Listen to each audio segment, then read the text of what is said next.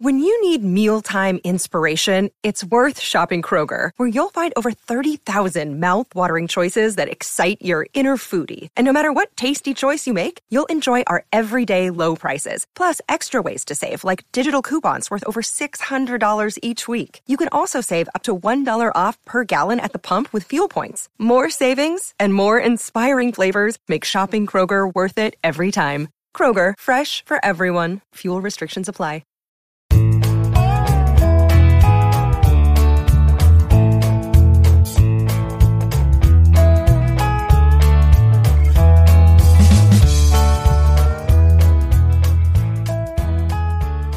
It's Monday, November 28th, and you're tuned into the Cleveland Baseball Talk podcast. I'm Joe Noga, joined by Paul Hoynes. Hoynesy, lots going on in the free agent market, a lot of moves being made. The most recent that kind of affects the Guardians in a way, Jose Abreu looks like he's heading to the Astros. The Astros are going to sign Abreu, a guy that, you know, maybe if the Guardians were thinking of going out and spending a little bit of money and trying to entice a right-handed hitting bat that could play first base, Abreu might have you know, some people thought might have fit well with the Guardians. It also, you know, takes him out of the American League Central, where he beat up on Cleveland for many years. But the rich get richer if Houston is indeed signing Jose Abreu. Yeah, you know, I think the Indians were very much in on Abreu, Joe, from what I've heard. You know, they were, you know, Houston, you know, reportedly has signed him to a 3-year deal. I think Cleveland was willing to go 3 years. I don't know what, you know, the money is. I still haven't found out what the money involved was, but this was, you know, a guy they liked. You know, obviously. If anybody knows Jose Abreu, it's Cleveland. They've faced him 19 times a year for the last last 9 years, 10 years. They know you know what he can do. They know he's a clubhouse presence.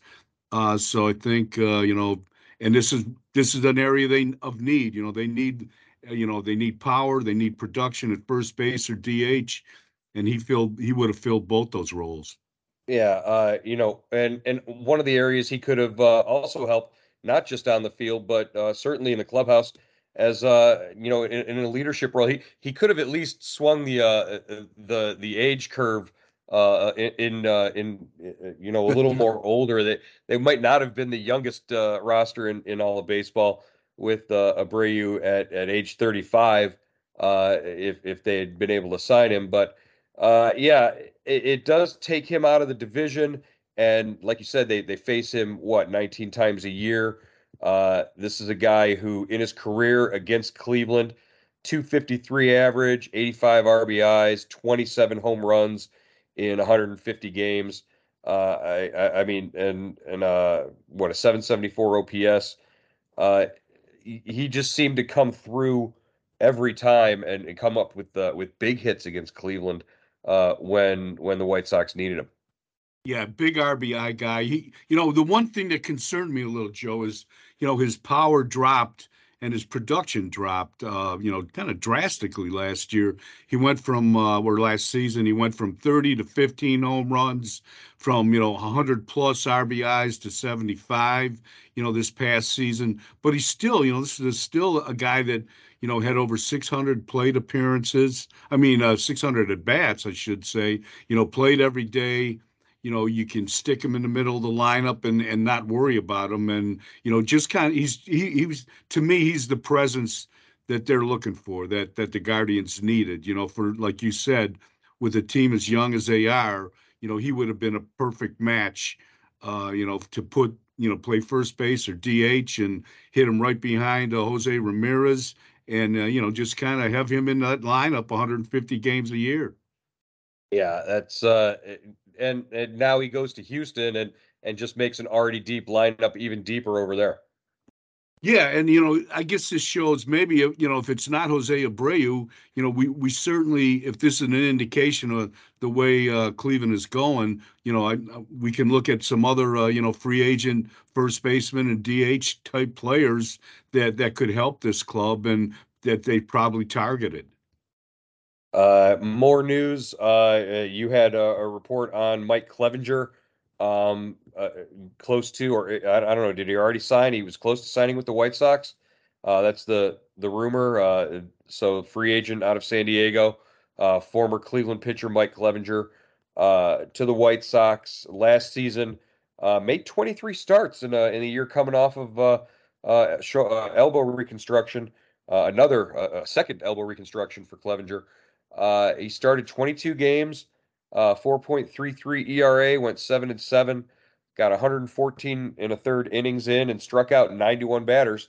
Uh, Clevenger coming back to the American League Central, where he'll get to, face teams like Detroit and Kansas City that he dominated, when he was with Cleveland, and now we'll get to see him multiple times a year with the White Sox. Yeah, and kind of a 1 year deal. I think I've seen prices, the money between 8 and 12 million. It just seemed like the Cleveland traded this guy, didn't it? Didn't it, Joe? I mean, in what, in 2020, and now he's he's a free agent right away. Like you said, coming off Tommy John, he missed the 2021 season, came back this year. Velocity was down a little bit, but I think he kind of fits in that. He gives the White Sox a pretty strong rotation. Behind Cease, Lance Lynn, Lucas Giolito, Mike Kopech. And really, if he's healthy, he's going to be a solid contributor, and he's going to help the White Sox. And it's going to be interesting to see how the Guardians, handle him. The thing that always struck me about Clevenger, Joe, is from 2016 to 2020, when Cleveland had him, this guy went 42-22 with a 3.20 ERA in 101 games, 88 starts. I mean, that's that's a solid resume. And obviously, I guess he kind of paid a price. As soon as they traded him in 2020, he made like 4 or 5 starts and had Tommy John. But this is a quality starter if he's healthy.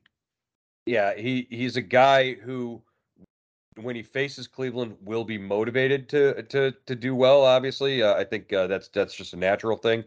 But he's a guy who he can get you deep in games, and he can be a workhorse, and he was a very productive piece for those rotations, those really good rotations in Cleveland in 2017, 2018. He was there and a part of all that. May 4th, the first game of a doubleheader against San Diego back this past season. He started the game, went 4 and 2/3 innings, gave up 3 runs on 4 hits, struck out 4, walked 3. But after that, he had his, he settled in and figured things out and had a good season. After that, I just marvel at the fact that he started 23 games last year, was able to get there. So, just another guy that we'll keep an eye on, we're familiar with, and we'll look forward to seeing him. And obviously, we'll have plenty to write about this year when the White Sox come to town.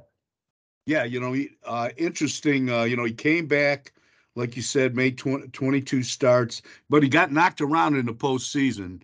Um, 2 and 2/3 innings, 7 runs, 9 hits. In San Diego's postseason run this October, and I don't know, maybe just coming back from Tommy John, maybe he wasn't fully ready, and maybe that the length of the season caught up to him, but really an interesting addition to the White Sox. They needed starters, especially with Johnny Cueto becoming a free agent. And Cueto, I thought, did a great job for the White Sox as kind of a midseason pickup, didn't you, Joe? Oh yeah, he was excellent, and he was tough. When Cleveland faced him, he was tough on other teams in the division. It'll be interesting to see how much he's got left in the tank too.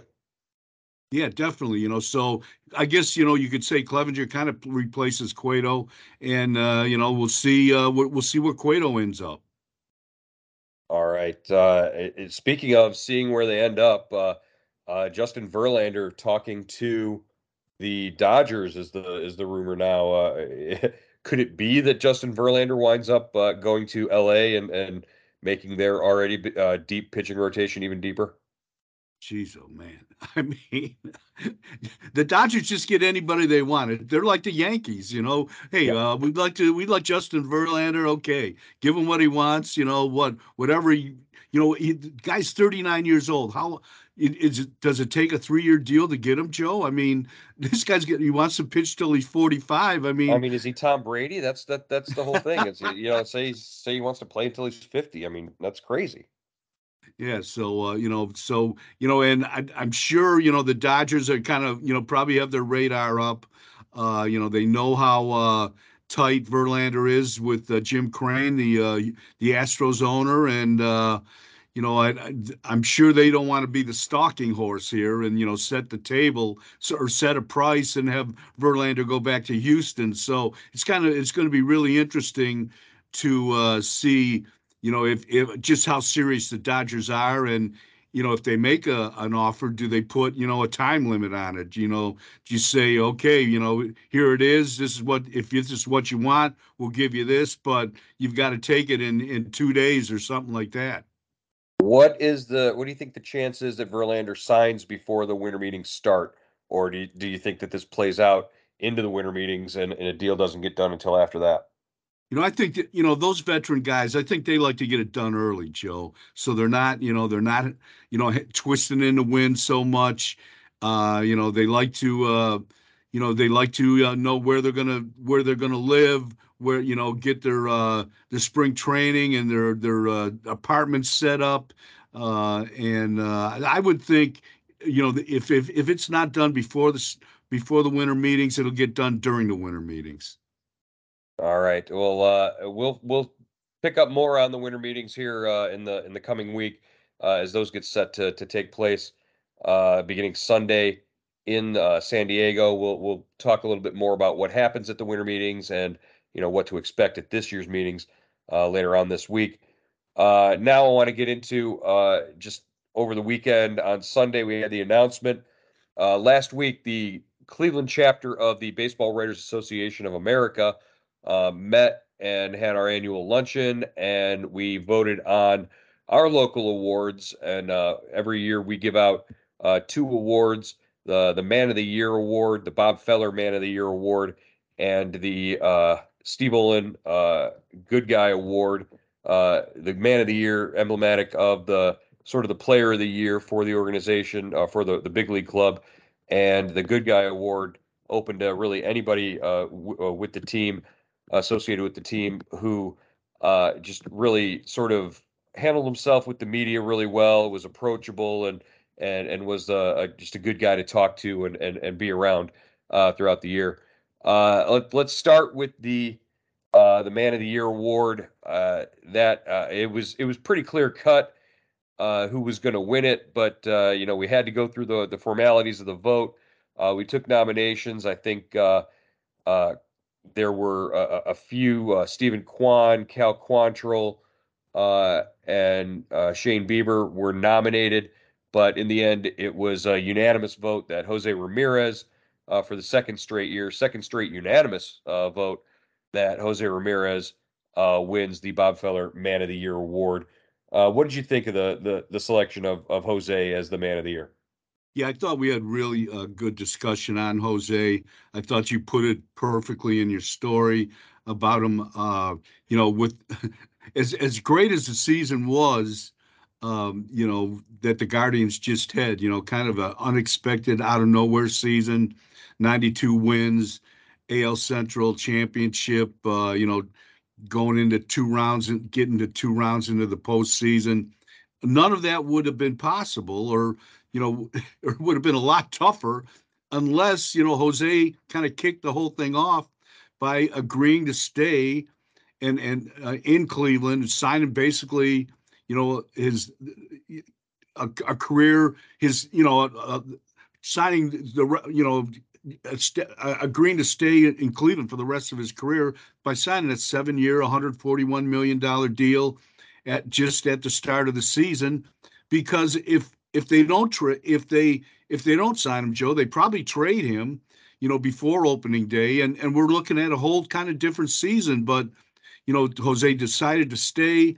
He was an integral part of that whole uh, that team, the lineup. He kind of and that whole young group of players kind of rallied around him, and you got what you got. But if the Jose doesn't make that commitment early in the season, who knows what happens. You're right, and then there was not just that decision, not just that move and that signing, but then later on in the year he made another decision when he had suffered the torn thumb ligament and was in pain and could have had surgery that would have probably ended his season right there in June.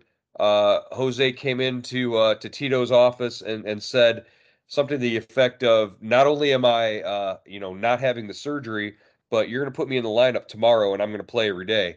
And he did, in spite of, you know, suffering and not feeling 100% for the rest of the year. He came in, played every day, did the maintenance on his hand that he needed to do, did the work to be able to post up every day, and really showed the guys in that clubhouse and the young guys in that clubhouse, hey, if this is what we're about, then this is what you've got to do. And even just as much as 29 home runs and 20 steals and 126 RBIs, just his presence was really what made him the man of the year. Yeah, that's a great point. So it's kind of like, he helped, he kind of really changed his season or carried the season in two different ways, at the beginning of the season and then in June when he made that decision to forego surgery and keep playing.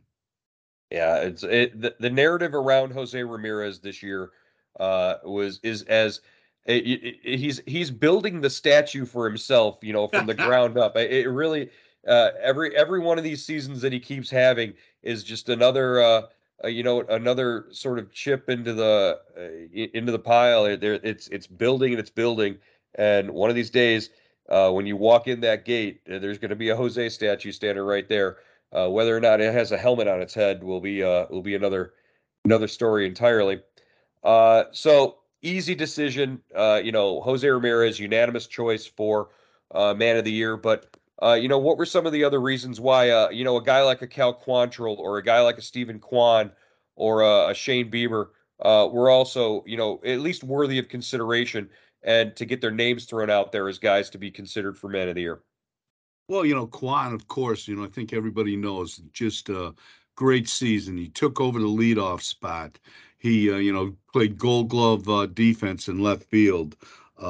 Just as a rookie, third in the Rookie of the Year voting. Really kind of just like the season, he came out of nowhere and just became a full-fledged big leaguer by June. Francona said Terry Francona was saying, yeah, he's a rookie, but in reality, he's not a rookie. He's playing like, a veteran player. And, Quantrill, led the team with 15 wins. It's just a solid, kind of workhorse starter behind, Savali and McKenzie. And, just, those two guys, even Ahmed Rosario, just had, just another solid season, just kind of, led the team in hits, really played almost every day at shortstop, and he gave you solid defense. So there was a lot of contributors, a lot of contenders for that award. But in the end, it was Ramirez. Ramirez emerged. Yeah, it wasn't really a tough debate there. It was a pretty easy decision. As far as the Good Guy Award goes, this is an award that we could hand out to a player, we could hand it to a coach or to Tito, or I believe during the pandemic season, we gave the award to the uh, the communications department, the baseball operations department, Bart Swain and Courtberry Tripp and Austin Contreras, just the effort that they put in. But in the end, this is you want to give it to a player who really stepped forward and sort of showed that maturity and uh, that just approachability that we all appreciate as reporters. And Tristan McKenzie really was that guy this year. he never backed down. Even after a bad start, he'd come out and would answer your questions. And it was put to us that, you know, if you needed something from Tristan, if you needed to talk to him, and it was his day to pitch or it was his day to go throw on the side and he couldn't get to you, he always made sure you got what you needed at some point. He'd always check back with you. And this is a guy who, he's developing into a really good quote, and he'll talk about his teammates, and he will talk about what he needs to do to get better, and he'll give you the fun stuff too. And he's not afraid to do that. A lot of these guys are sometimes a little guarded, for good reason, because they've been burned in the past.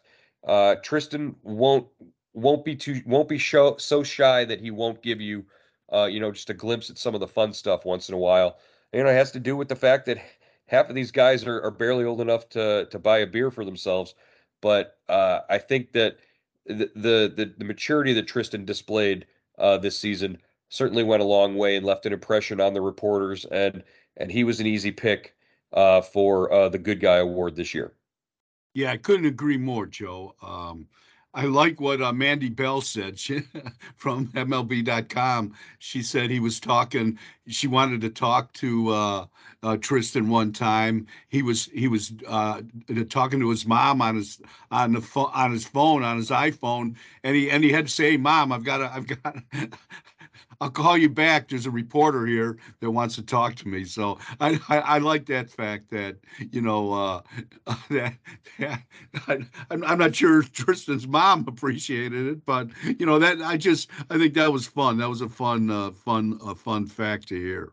Yeah, other people other players that we considered for the award, Austin Hedges, who's was just a leader from the moment he arrived this season, and really just sort of everybody in the clubhouse looked to him when there was a big moment when somebody needed to step up and say something. He was that guy.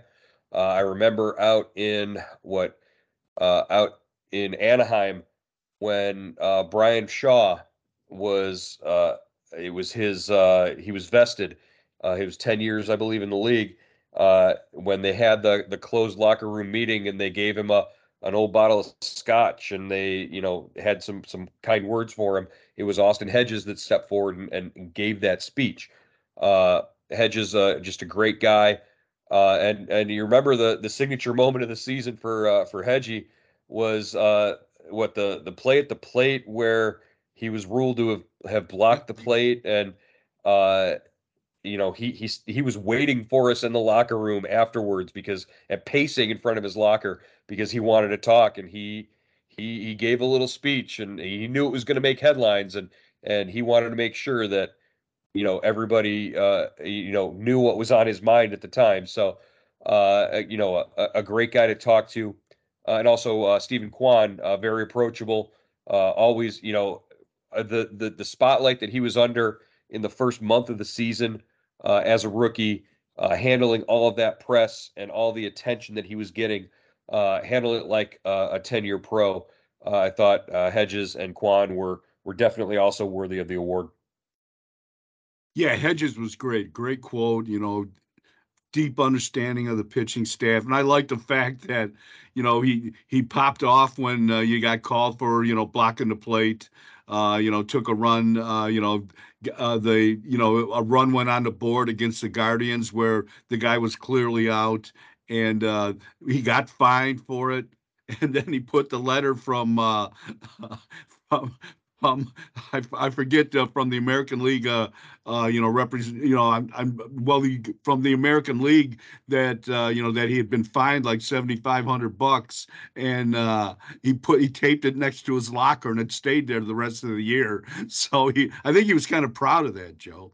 Yeah, as a badge of honor, because teammates were walking by during that interview and giving him encouragement as he was saying it. So I remember a couple of quotes from that.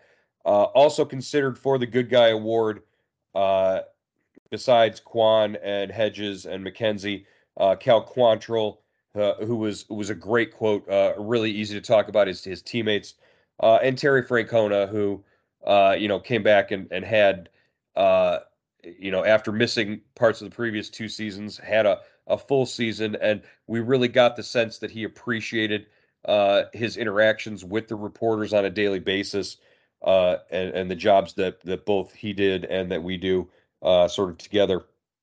Uh, I did forget for the Bob Feller Man of the Year award, also considered as nominees Andres Jimenez and Emmanuel Clase, both of whom were all stars and were, just had fantastic seasons in their own right, really breakout seasons for both of them.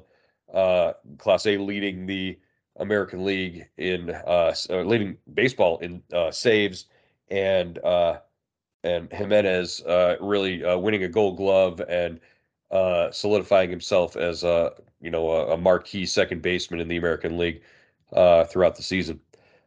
So yeah, those are the awards. Our job here for the 2022 season is done.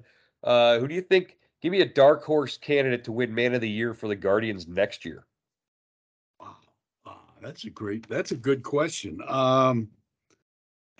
Let's see, Man of the Year. Let's see. I'm gonna go with Quan. I don't know, but he's not a dark horse, I don't think. I don't Eh, let's but if he repeats what he did this year, he's certainly not a dark horse, but maybe Josh Naylor. Let's say Josh Naylor. Josh Naylor or Quan? I would say a dark horse candidate for Man of the Year, maybe Oscar Gonzalez.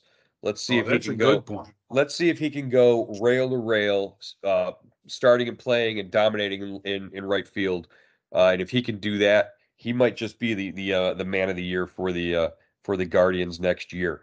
All right, Hoynes, that's going to wrap up today's edition of the Cleveland Baseball Talk podcast. We'll be back on Wednesday and talk to you then. All right, Joe.